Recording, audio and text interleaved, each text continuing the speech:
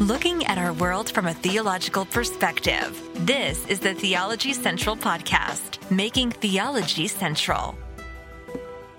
Good afternoon, everyone. It is Friday, December the 2nd, 2022. It is currently 3:39 p.m. Central Time, and I'm coming to you live from the Theology Central studio located right here in Abilene, Texas, where it's almost 80 degrees. Isn't that how, that's how every day should feel, right? Every day in December, January, February, every day of the year, it should be about 76, 77 degrees. That's what I think. But it's a beautiful day outside here in West Texas. There's not a cloud. I don't think there's even a cloud in the sky. It's blue. The sun is shining. The birds are singing.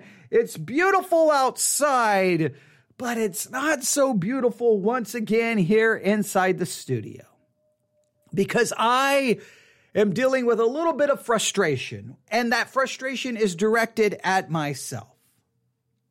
So many times I start a series, right? And in most cases, it wasn't ever even intended to actually be a series, right? I'm like, oh, I need to address that. And as soon as we start addressing it, it's like, oh, wait a minute. That leads to this, that leads to this, that leads to this. All right, so I need to cover this, or I need to talk about this, or I need to do another episode. And the next thing you know, you have a series on your hands. And sometimes it wasn't even designed to turn into that. So that is a good thing, because I love this podcast to feel very organic, not all mapped out and rehearsed and planned and overproduced. And no, I like it to be very real. So on that hand, I'm very happy with myself and I love it. But here's what happens. Sometimes, because it's kind of very organic and kind of just develops, sometimes that natural development just seems to flow really well. And when I'm done, I'm like, wow, I think that was good. That was awesome. I like the way it started. I like the way it developed. I like the way it ended. Everything was great. But there are other times a series begins to develop, right? It kind of begins to develop. And somewhere in the middle of the series, at least for me, I feel like, man, I think I lost the plot here. I don't know where this is really headed. And now I feel like I've kind of messed up, and maybe I should have stopped and figured it out a little bit better and planned it out a little bit better. Then I get mad at myself and like, man, what did I do? I had such a great opportunity here and I blew it and I messed up. But at the same time, sometimes to correct that destroys the vibe I want this podcast to have. I want it to feel very just raw and gritty and not perfect and not all polished and produced. There's millions of podcasts like that. I want it to be more like just a person sitting, and I try to describe it this way. I'm just a sinner sitting in front of a microphone, and that's Siri. She hears the word sinner and she thinks I'm talking to her. Still working. She's still working. All right, so I got to wait for her to get done here. All right. Oh, it's so irritating. Okay. All right, I think it's done. Oh, I know what to do. We'll see. All right, there we go. That got rid of it. Okay. Let me try this again. I want this podcast, because I've described it this way in so many times. I apologize for that rude introduction from the sinner who, whenever I say that word, they think I'm talking about them. Oh, that's so irritating. All right. But I like to describe this podcast as a sinner sitting in front of a microphone, just trying to figure this thing out, this thing we call Christianity out. I'm just a sinner sitting in front of a microphone trying to figure this thing we call Christianity out. And I try to be open and honest with my own failures, my own struggles, and my own lack of understanding certain things. You hear my frustration, and you hear a lot of times that I obviously I'm not in line with a lot of thinking that's out there within Christianity, because once again, I feel like someone just sends out a memo and everyone just steps in line. It's like, here's the template. I don't like the template. I don't follow the memos. I'm just a sinner sitting in front of a microphone trying to figure this thing we call Christianity out. I stumble, I fall, and I like the podcast just to hear me trying to figure things out. I throw out my hypotheses, I throw out my theories, I throw out my perspective, and I always invite you to be very much a part of the conversation, right? I give out the email address. I don't try to hide behind the microphone. I always try to respond to your emails, and I try to address them. But so on one hand, I don't want to ever ruin that. Now, you could say, well, you could still maintain that, but you could do a little bit better here. And I know I could, but I'm always afraid, in some ways, the imperfections, the stumbling, the fumbling, sometimes I think adds to what I'm trying to do. I know you may disagree, but I really believe that. But the point is, sometimes I'll start a series and then I'll get somewhere in it and I'm like, man, well, I should have planned it this way. I shouldn't have done that. Man, I took the wrong turn here. Like I can look back and realize, that's where I messed up. That's where I messed up. Now, a lot of times it's just me trying to process and interpret my own feelings about it. And the listener is not feeling the same thing, right? Because sometimes I may feel like, oh, that was good. And the listeners are like, that was straight garbage. That was one of the worst series he's ever done. And then there's other times where I'm like, man, this is trash. And then I'll get an email going, I really appreciate that series. That was amazing. So basically, I have no idea half the time what is going on. But in the current series that we're working on, which is so very important, I don't want to feel this, but I'm feeling it, all right? The series that we're working on we're calling the series Women, Submission, and Abuse.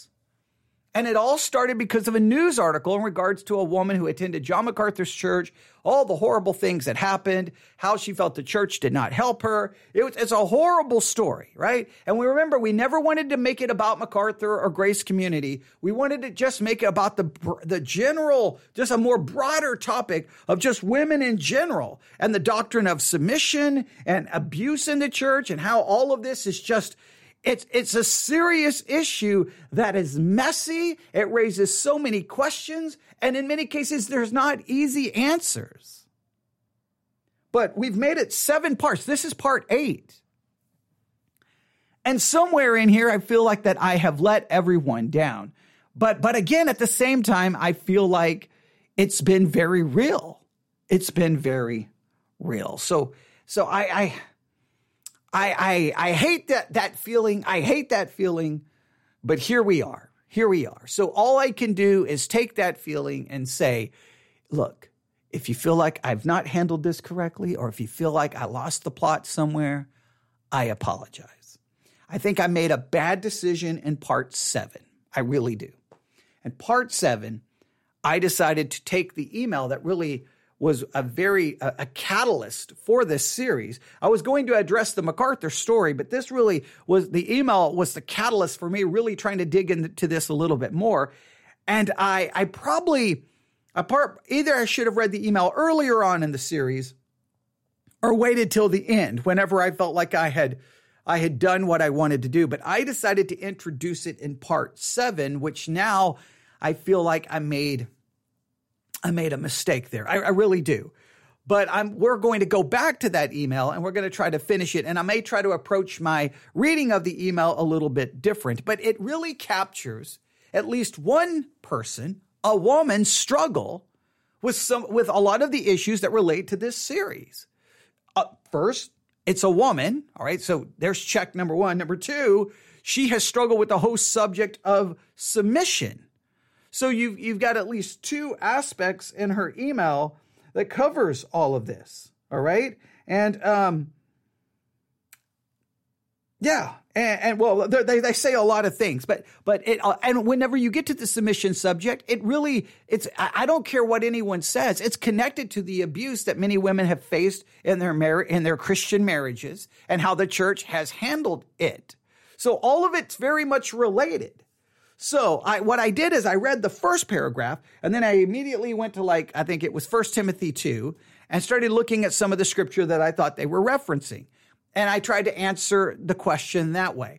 I will make some references back to those scriptures, but I think what I'm going to try to do here in part 8, and see, once again, you just hear me talking it out, is I'm just going to read through the whole email, no matter how long this takes, and I'm just going to try to answer the questions to the best of my ability, and then we'll see where we want to go with the series as we advance and as we move forward. We still got to do a lot of work on the submission concept. Exactly does it entail? What does it not entail? And that fits in perfectly with some of the things we've discussed in regards to the subject of fear that we're doing for the Bible study exercise, which again, so many of our series are connected, which I love. Not everyone always catches on to all of that, but are you ready? So let's try to do this. I'm going to set aside my frustration and my own feelings of failure and inadequacy. And once again, just be the sinner sitting in front of a microphone, trying to figure this thing out that we call Christianity and try to understand how women, submission, and abuse, and how we should try to understand this and handle all of this in a biblical way within Christianity. You may agree or disagree, but we're going to at least hear the words of one woman as she shares some of her struggles and frustrations with some of the very same things. Are you ready? So here we go. First paragraph. I've studied all the scriptures that say women should submit to men. Some specifically refer to husbands and wives, while others just refer to men and women in general. I listened to a sermon that used many Bible verses to say women should never be in authority over men, whether it be in the church, the government, the workplace, or any situation. In other words, this pastor said that the same reasons that women are not to be trusted to teach and lead in the church are the same reasons that women should not be trusted to teach and lead in all walks of life. Now, again, I don't understand how you can say a woman can't be trusted to teach or to lead in the church. I don't think it has anything to do with trust. I think God sets up a system, and you can't say a woman can't be trusted. I have said this so many times in all of my years of Christianity when it comes to talking doctrine or theology, other than say men who are studying for ministry. But I'm just saying, if you have a lay person, one's a man, one's a woman, almost hands down, I would listen to a woman and their thoughts about doctrine, theology, church history, and scripture before I would a man, because the women tend to be more humble, more thoughtful, more studied, better read. And I know men get offended when I say that, but that's just my experience. People cannot like it. But if I'm ever in a church setting, a group of people, if I would rather talk to the women about doctrine and theology. Men come at it with such an egotistical, arrogant, argumentative. It's just, it's nauseating. It's nauseating most of the time. And it's just like, whatever. It's like it's more about winning an argument than finding truth. And I've just always experienced this. I don't know what I can say. So I don't like it to say that a woman can't be trusted to teach or lead. I don't think it has anything to do with trust. I think it has to do, God set up a system. We don't have to understand it. We don't even have to like it. It's just what it is. He seems to make it very clear that he does not allow a woman to teach or usurp authority over a man within the church. And I'm going to stress this, that so many of these commands about a woman not having authority or not teaching, they clearly relate to the church.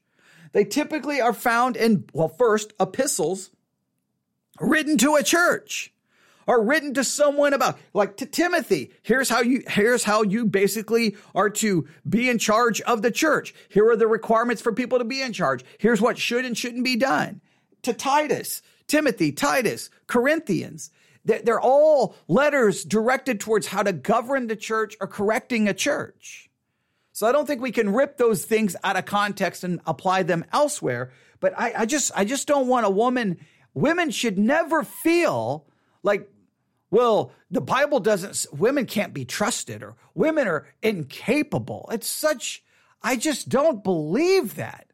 I don't believe that in any way, shape, or form. Maybe God does not has not set up a system for the women to take those roles, but any man who's ever in any theological pursuit or thinking should listen to the thoughts and opinions of women. I'm not saying that the women should be an authority, but in many cases, they have very profound insights to scripture, to doctrine, to theology. In many cases, better insight. I've said it before.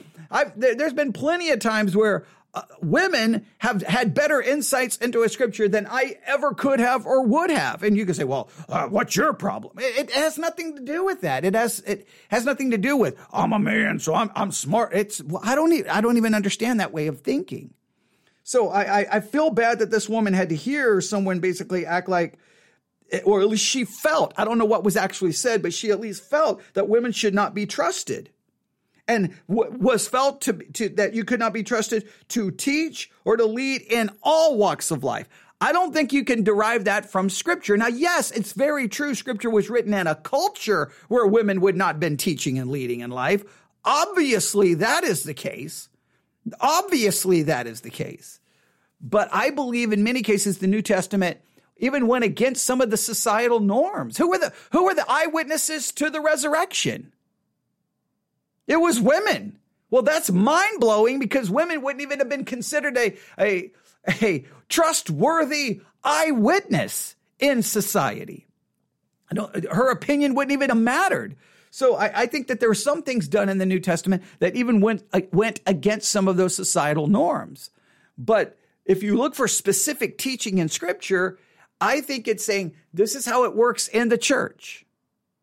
Now, we don't have to like it, but that's the way it is. That's just the way it is. And we have to deal with it. So they say this. My question is this the way God desires our society to be ordered, or does it just refer to positions of authority in the church? Do these scriptures apply only within the church leadership or to the Christian life in general out in the world? In my job, I was an authority over several men and women. I had more education, experience, and was just more qualified, hence my position to supervise and teach them. Was this violating God's order of the way God wants our society to function? Well, number one, to try to say this is how society should function would mean we would have to impose biblical morality upon lost people, which would be which is a form of Christian nationalism or a Christian theocracy, which I utterly reject in any way, shape, or form. Now, you could argue, well, no, the Christian women, if they have to be in society in the work world, they can never be an authority. They can never take a position of authority. They always have to be in a position of submission, and they're never to have any seniority or leadership over a man. Well, one, you would have to just basically get your job when you go for your interview. I can't be in charge of any men. Okay, I think at some point it wouldn't even work out in any way, shape, or form. Some would argue the woman shouldn't even be in the workplace. She should be sitting at home. But then what happens if the woman is single? The whole thing, because not everyone. The Bible seems to indicate not everyone should be single. Not everyone should be married. Some have the gift of singleness. So you have to deal with that. So I don't know how that would work. I don't even know how it would work in society. You can't impose it on society. And I don't know how a Christian woman, let's say she's single, how is she supposed to function in the work world saying, I can't be in charge of anyone? What if she's just supposed to take a job? I don't know. She can't even pursue a decent job. I think there's just so many issues with it. But the Bible doesn't seem to call for that. It seems to call for how to operate within the church and within the home. To me, the passages of Scripture that deal with the woman submitting, not teaching, not being an authority, the two places it seems to indicate this in Scripture is in the church and in the home, not in the work world. One, because the Bible would not have even understood. When the Bible was written, that concept of the woman working in the world per se would not have ever been completely even understood, so it did not even really address it in any meaningful way. So I don't think you can take scriptures that clearly are referencing the church and the home, rip them out of context and say, a woman can't do anything. I think that is... I think it's abuse. I think it's abuse in the sense that you are placing a burden and a rule on people that I don't think is applicable to Scripture. So in that sense, it's abusing people by placing rules on them that's not actually in the Bible. So I just don't think that that's the case. All right, it says, if that's the case, as Christians, why do we even send our daughters to college or encourage them to have careers that they would become successful managers and surely have some men under them? Yeah, exactly. If this is the way it's supposed to work, the woman would just and this is how some churches teach it, the woman's just supposed to stay at home. She's to get married young and then stay at home, have babies and work in the kitchen and work in the home. The end. And never do anything else. Now you could argue that the biblical model seems to lean that way. Women are to be keepers of the home, that's their first responsibility. And there's nothing, let's make it very clear. This is very, very, very, very, very, very important. Okay, this is very important. On one hand, a Christian woman who decides to stay at home, be a keeper of the home, raise children, do those things. They should never be looked down upon. They should be celebrated and praised for such a noble profession and a noble endeavor, because that is very godly, and the Scripture clearly supports that the women are to be keepers of the home and to do these types of things. There's no way to get around that. That is clearly the biblical model. The biblical model is basically that the woman gets married, obviously not in all cases, because Paul talks about those who have the gift of being single, all right, and the advantages that can come with that. But typically, it seems the biblical model, if we were to try to outline what the biblical model looks like, it would be the woman getting married, at home, with children, raising them, and taking care of the things of the home, where the man is to go out and be the provider and the spiritual leader within the home. That is basically kind of what the biblical model looks like. I don't think there's any way to get around that, and no one should be condemned for pursuing that, right? But we also know that Christianity exists in a very, very, very, very, very, very different culture. That doesn't excuse in any way compromising the biblical idea, but it just means that obviously things are going to happen and there's going to be situations. So, if a woman decides that she is going to enter into the work world, I don't think she's under any obligation to take these biblical passages about the woman's responsibility in the home, or her submission in the home, and her not teaching her authority in the church, and bring that into the work world in society. I don't think that's biblical. Now, the question you could ask then, should a woman pursue these outside of the home things? Should they? Well, the biblical model obviously doesn't take that into consideration, because it wouldn't have been much of an issue at that time, because the woman would not have had much responsibility, would not have had many opportunities, I should say, because it was designed to be this way. Things are different today. I don't think it's wrong. I would not say it's wrong for a woman to pursue that in any way, shape, or form. I don't think it can. Now, I think that both the husband and wife would have to consider what the implications of that means for the home, what that possibly means if they have children, how that's going to work, and what's the best way they can glorify God and be obedient to the biblical concepts, the biblical commands in that type of setting. And I don't think that woman should be looked down upon as being ungodly or not spiritual either. Okay, now I know some are going to be strongly disagree with this, but just make sure we understand this. The Bible seems to outline, here's kind of the way it's supposed to work. It's not very dogmatic and says things like, if the woman gets a job outside of the home, she is a sinner. Doesn't seem to say that. What it seems to say is, this is how here is the way it's supposed to look. Now, it's not always dogmatic. It's just describing in the church, the woman's position is one of submission, humility, quietness, learning, respect.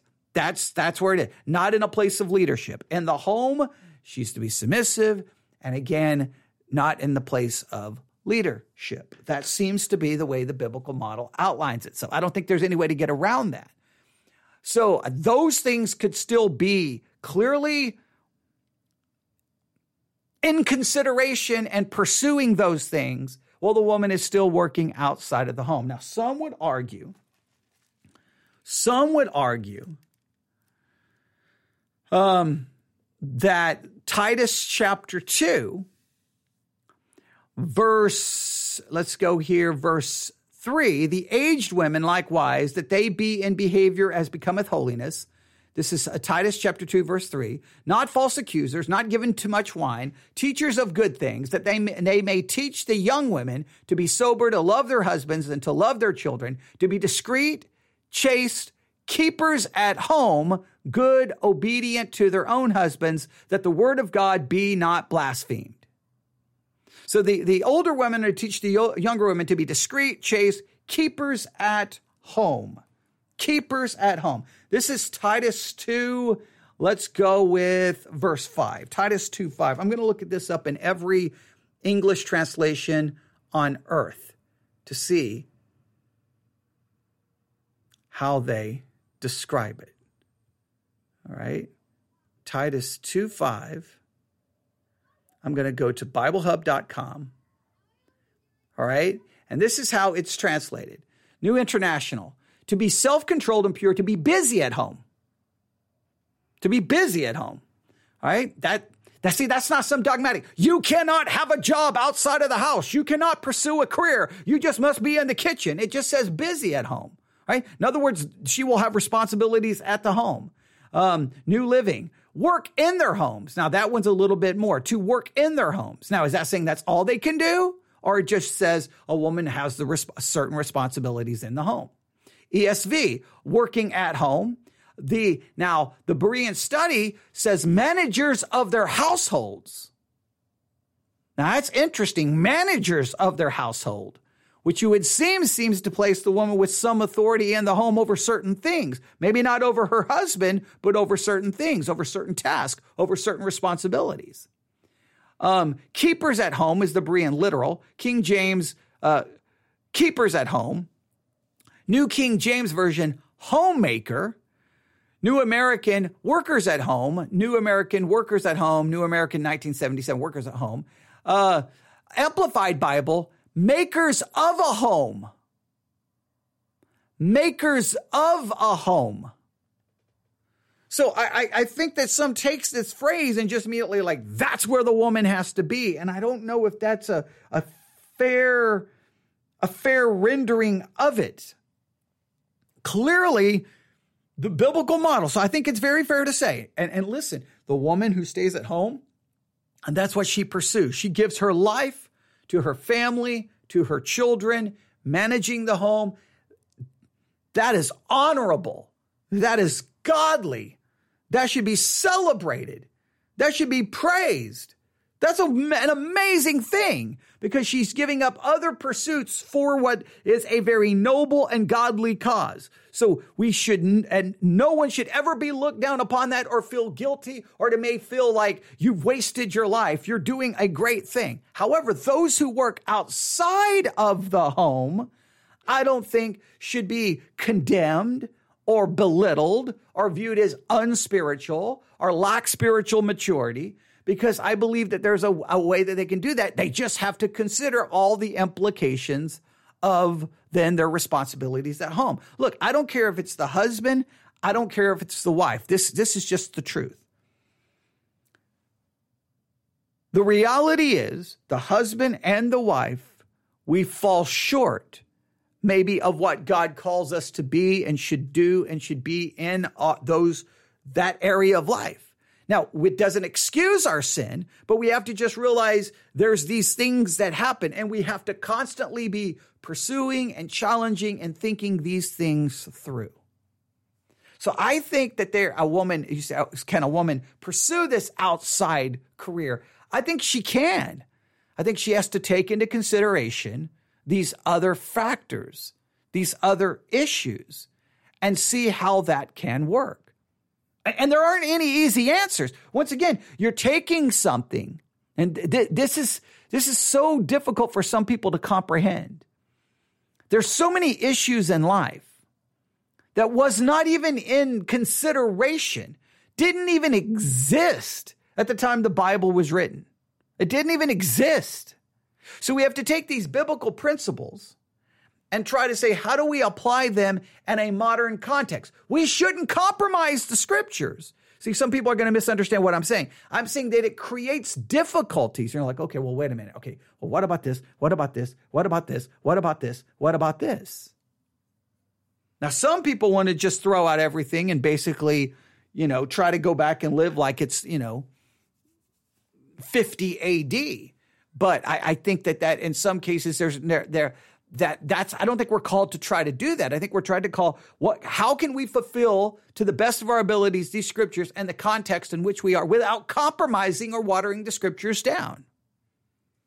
And I think keepers of the home means they have a responsibility of the home. Doesn't say they can't do anything. I don't think it's forbidding anything else. I don't think that that's fair. Now, some will say, well, wait a minute. If you've got a full-time job, can you truly be a keeper of the home? Some may try. That's something every woman will have to struggle with. There isn't any easy answer there. I don't think there's an easy answer there. And I know in a 2022 context, the fact that we would even be considering how does this actually play out would be considered like anathema, and we would be considered like horrible human beings, but it's something we have to try to figure out exactly what that looks like. I'm trying my best to say, look, first of all, I'm going to just be very clear and try to say this. I'm going to repeat myself. The scriptures that talk about submission, submission, not having authority and not teaching, that refers to inside the church and the home. All right? That's what it's dealing with. And the woman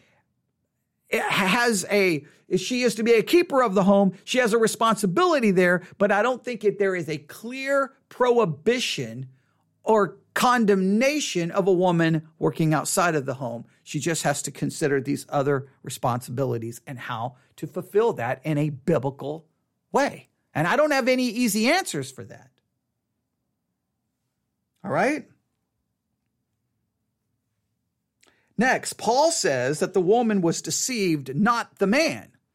Is he saying women don't have the discernment or wisdom that good leadership or teachers would require? I don't think it has anything saying, hey, therefore the woman can't be trusted. It just seems to be saying, this happened, and because this happened, here's how God has structured things.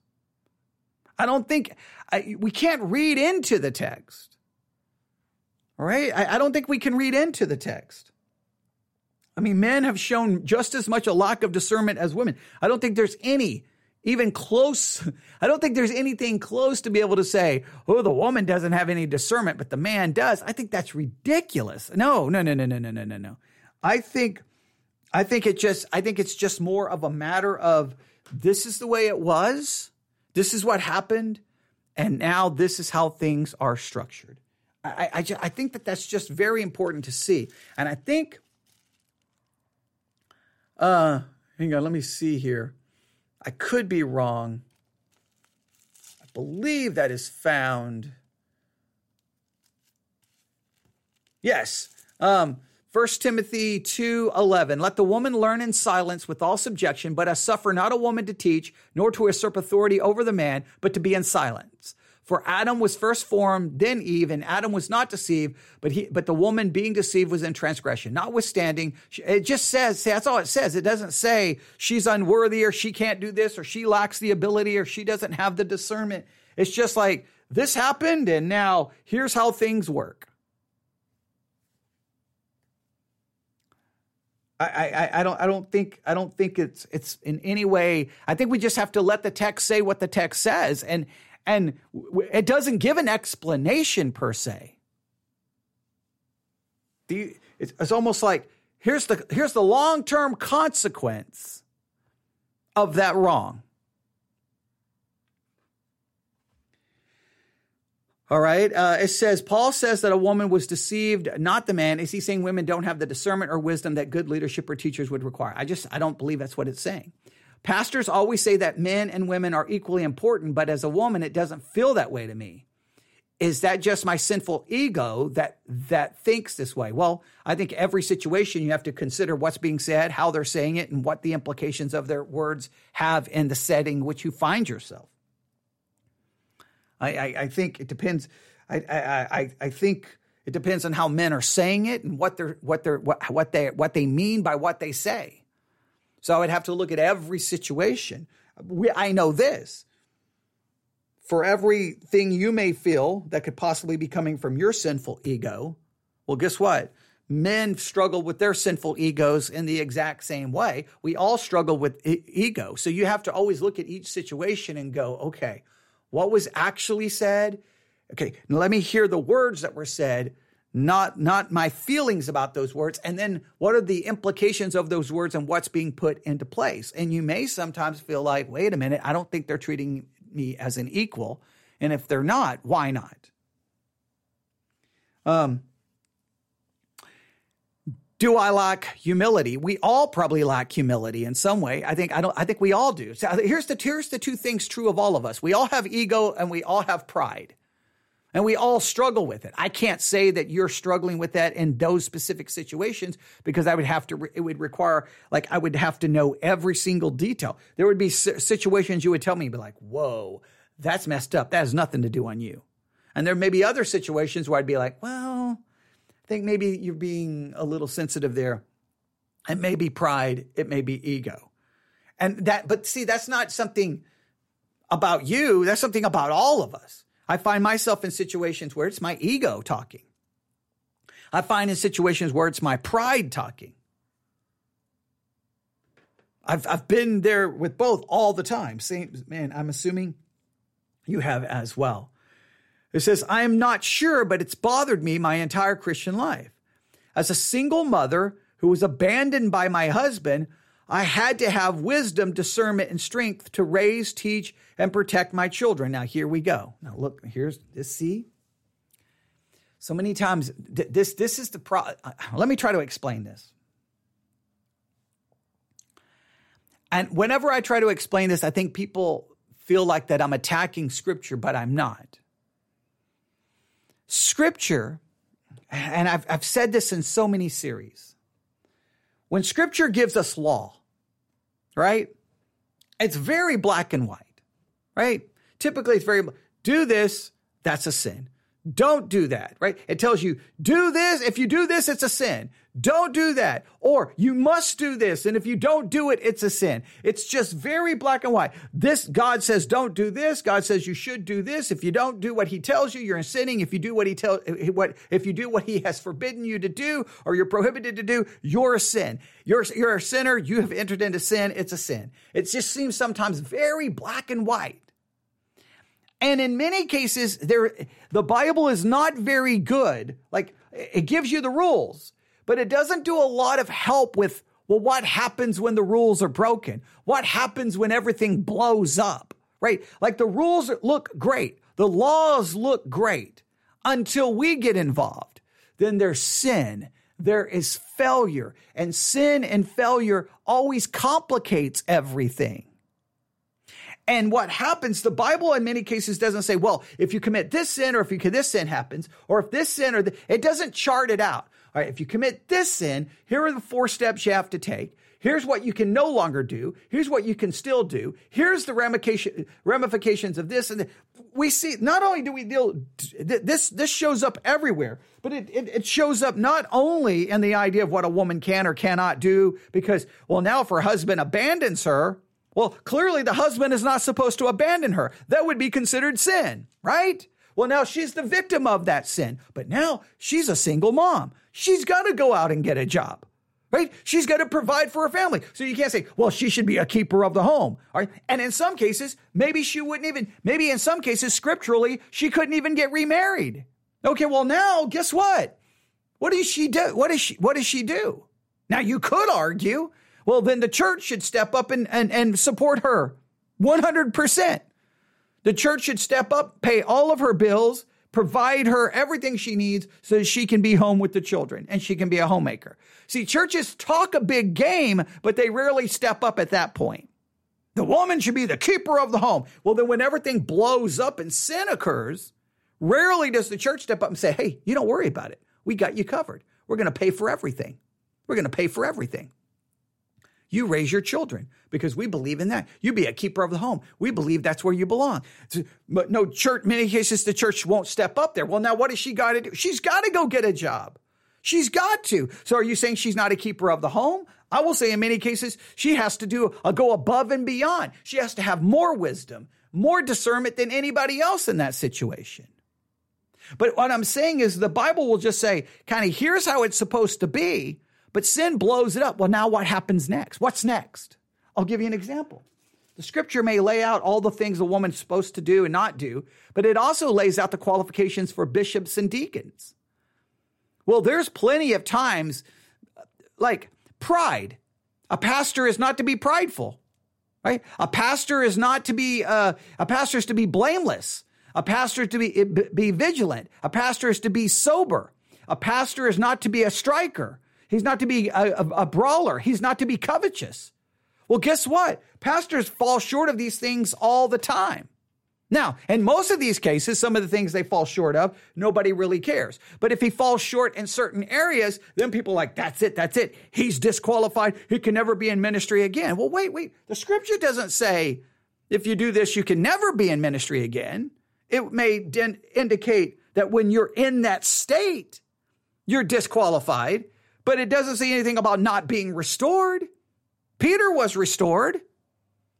David, even after all he did, he still wrote scripture. But once again, it just says, here's what you should do. It doesn't say, now, if you do it wrong, here's the 14, here, let's map it out.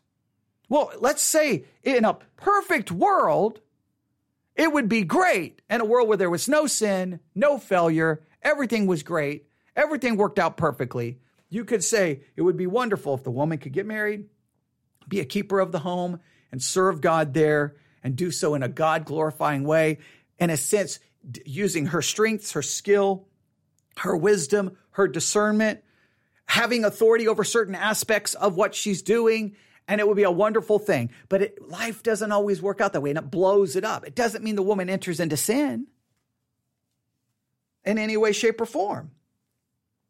So as she says,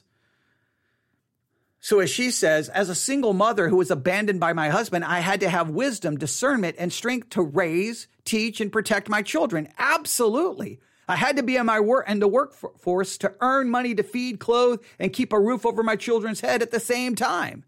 In other words, I took on the role of both the father and the mother, and yet I'm told I'm not to be trusted to be in a position where I would have something to teach men. Now, I agree. Now, I believe in the church. It would have nothing to do with a lack of trust. It would have nothing to do with a lack of trust. It would be God has said, here's the people who are supposed to be in charge of teaching, and the women are to learn in submission. Now, that doesn't mean the woman cannot have much say-so and add great insight and thought and share perspectives that can have a great influence upon the teaching. There are women who are brilliant when it comes to scripture, and they can offer their thoughts and insight, and any good pastor teacher listens to that insight, learns from that insight. But she's not doing so in a teaching capacity. She's doing, in other words, a teaching capacity as in an official position. She's not a pastor. She's not teaching in that capacity.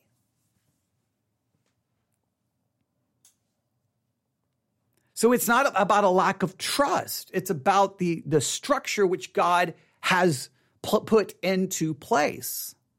And outside the church, the woman can be in leadership. The woman can teach. The woman can have authority. Because I believe all of the structure is about what happens inside the church or the home. And the church or the home. And sadly,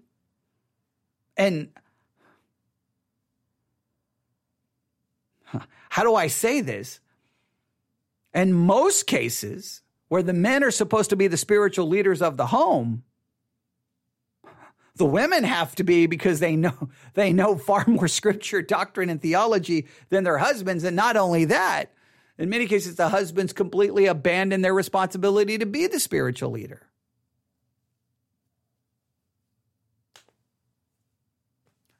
Now, I think if the man tries, the woman, even though she knows more and maybe more, she should be humble and respectful and then allow the husband to try to be the spiritual leader. I do agree with that, but in most cases, the men abandon their position. So this person I think has definitely heard the woman can't be trusted, and I just think I don't think that's fair. I don't think that's accurate in any way, shape, or form. All right. They go on to say, I have to admit that just doesn't seem wise or just to me. I believe our God is a wise and just God, but I struggle with the biblical concept of a woman's role in the church and in the Christian life. And it says, thanks for listening. And well, no, thank you. And I look, I can understand. Here's what I would say. The way the church is structured, it cannot be modified. I mean, I feel God is, I understand all of the arguments against it. Well, that was just Paul writing. Well, then you destroy the doctrine of inspiration. You can say, well, it was only in effect for that time. You could say that, but then you got to be real. You got to be careful, because then if you say that what Paul says about women in 1 Timothy is only for that time, well, then the qualifications for bishops and deacons were only for that time. Therefore, we have no qualifications for pastors in 2022.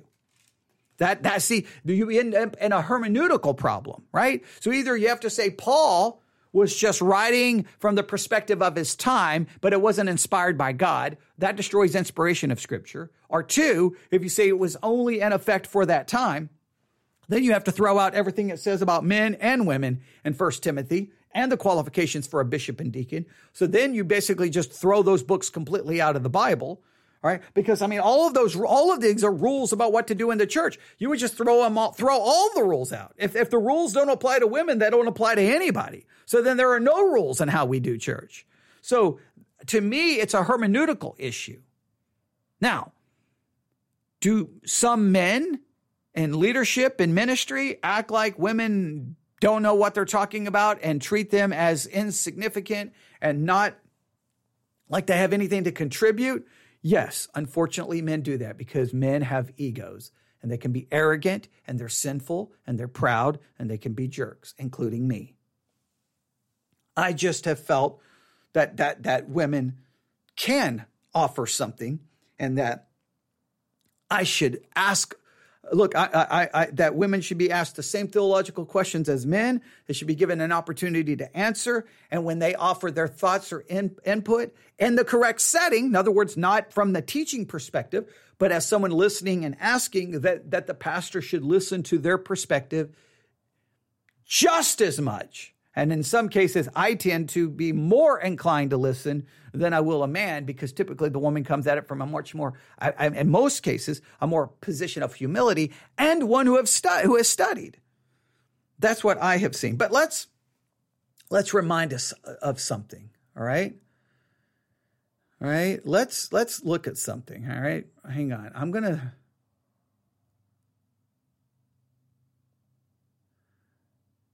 Let me look at something here, okay?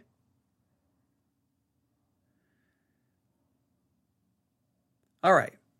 Now,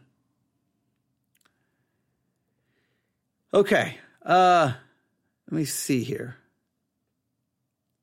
Look at, is it Acts? Is it Acts 18? I believe it's Acts 18. I could be wrong. I believe it's Acts 18. I believe it's Acts 18. Maybe is it verse 26? All right. And let's see. And a certain, so in Acts chapter 18, verse 24, you have a certain Jew named Apollos, born at Alexandria, an eloquent man and mighty in the scriptures, came to Ephesus. This man was instructed in the way of the Lord, and being fervent in the Spirit, he spoke and taught diligently the things of the Lord, knowing only the baptism of John. And he began to speak boldly in the synagogue. whom when Aquila and Priscilla had heard, they took him unto them and expounded unto him the way of God more perfectly. Now that's Priscilla and Aquila, right? They are a married couple who are instructing. Now the instruction seems to happen in their home. So, but she seems to be just as much as a part of it. So I don't think you could say there would be anything wrong about that. Now, and Priscilla, now there's a lot of places where people believe Priscilla did maybe more than we can actually say.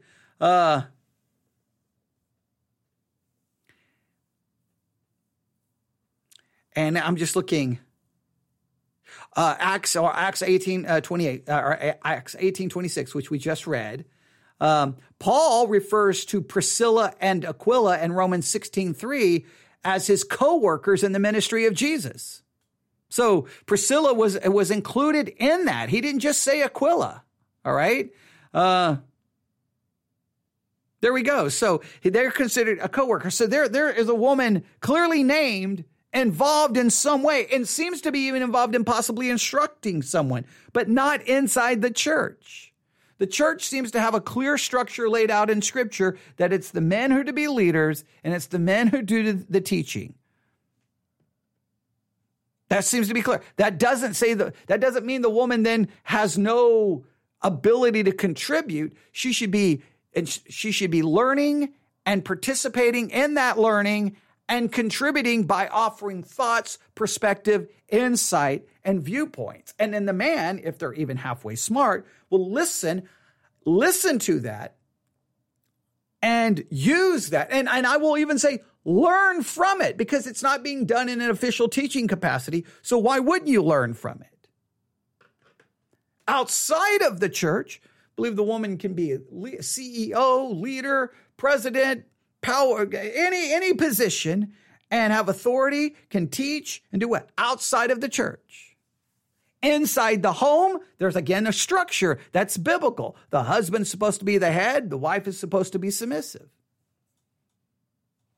But sin blows all of these situations all up, and then sometimes it's very complicated in what to do. I believe the biblical model seems to be primarily to focus on the woman at home. Yes, I understand that. Not all situations work that way. Many cases, churches who say the woman's supposed to be in the home, she's never supposed to work out the home. Sometimes they're not the first. Well, then the church should step up and be willing to help support families so that can happen financially. Most churches won't do that. We talk a big game, but then we won't put our money where our mouth is. I mean, we just heard Ligonier Ministries. Okay, the producers of the Renewing Your Mind radio broadcast and podcast. I just did a Today's Focus where they just asked for $5 million in the next, 29 days, 28 days? They need it by the end of December, $5 million for their radio internet ministry and maybe other ministry endeavors. But they need $5 million? Churches want millions of dollars so they can build a fellowship hall or have a playground in the church or an activity room. Well, maybe the churches, if they really are concerned about how the family structure works, we're going to have money set aside. And if there's a family who the woman can't be a keeper at the home, we'll help we'll subsidize their income so that she can be there. Most churches would think that's ridiculous, but then complain and yell and scream that the wife is not in the home. I think the biblical model is I think it's a wonderful model, and I think it's great. I wish it would always work that way. It doesn't always work that way because of all kinds of things happening. And I don't think the woman working outside of the home should feel less than a Christian. I think she has to realize, though, she still has a responsibility in the home, just like the husband has a responsibility. I want to just drive it home clearer that I don't think it's fair to say that the woman can't do these things because she can't be trusted or because she lacks an ability. Or no, God just says, hey, because of what Eve did, This is the structure. You say, well, that's not fair. That's not right.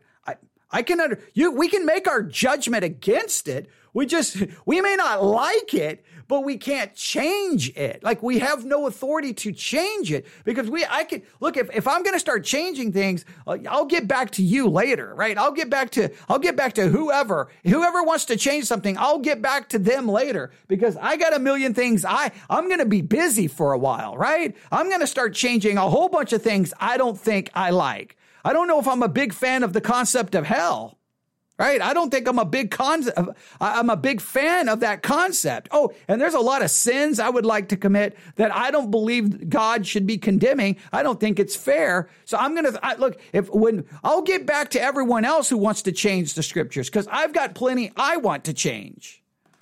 The point is, we can't do that. So then we're bound to go, oh man, okay.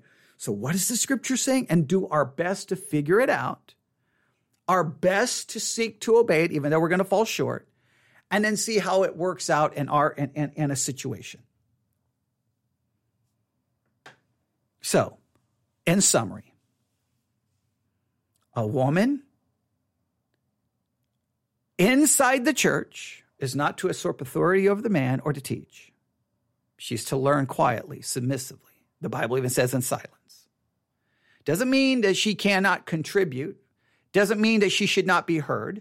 Does not mean she should not be listened to. It doesn't mean that her thinking, and she should be studying and participating in the studies and giving that thinking and feedback. And any spiritual person who's the man teaching should heed and listen and ask the women those theological and biblical questions and listen to what they have to say, because much can be learned. But she's not doing it in an official teaching capacity. So I believe it's perfectly right and perfectly biblical. In the home, she has a position, once again, of submission to the husband. The husband is supposed to be the spiritual leader. In many cases, the husband does not meet their responsibility, and the woman has to step up. If the man is trying, then yes, she should submit to him, even if he seems more incapable than her, because that seems to be the structure. She can encourage, she can help, she can do a lot without, in a sense, usurping any authority. Just like she can do a lot inside the church without usurping authority or coming out or doing that which is unbiblical. All right. So inside the church, inside the home, the Bible outlines the way it works, whether we like it or doesn't work. The Bible does not, I believe, anywhere, shape, or form prohibit the woman from outside of the home being in charge, teaching, having authority over a man, or anything like that. Yes, the biblical model seems to have the woman inside the home, but I don't believe it completely condemns, prohibits, or forbids the woman working outside of the home. It just would remind her of her responsibility within the home. Churches who are so big about the women staying at the home should step up and put their money where their mouth is and help support families, so that could transpire and that could take place. But rarely does that ever occur. Right? I mean, let's just be honest with that. Let's just be honest with that. Nobody likes that, but it's just the truth. All right? It's what should take place. I don't believe the women, these so-called restrictions on women inside the church, has anything to do with their lacking ability, discernment, intelligence, or spirituality. We see Priscilla very much involved in the ministry of Paul, even involved in instructing, but it wasn't happening inside the church in an official church capacity. There's plenty of places where the woman should be listened to and heard. Her thoughts should be considered and listened to. She can contribute to the ministry. She can make you better preacher. She can make you a better teacher. You should listen and consider.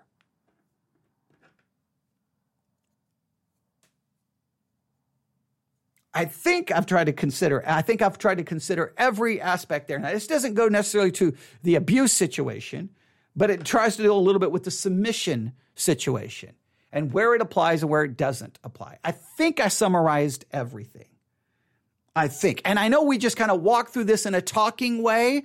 I didn't try to just say point one, point two, point three, but I wanted it, again, I go back to my introduction. I like it to be very real. I'm just here behind the microphone trying to figure this same thing out as you're trying to figure it out. And there's no easy answers. No easy answers. But very important questions. And I appreciate the emailer. They're the reason I'm doing this. They're like, once again, I'm listening to someone who emailed me, who's a woman who this very much motivated. This entire series wouldn't have even happened most likely if it wasn't for that email.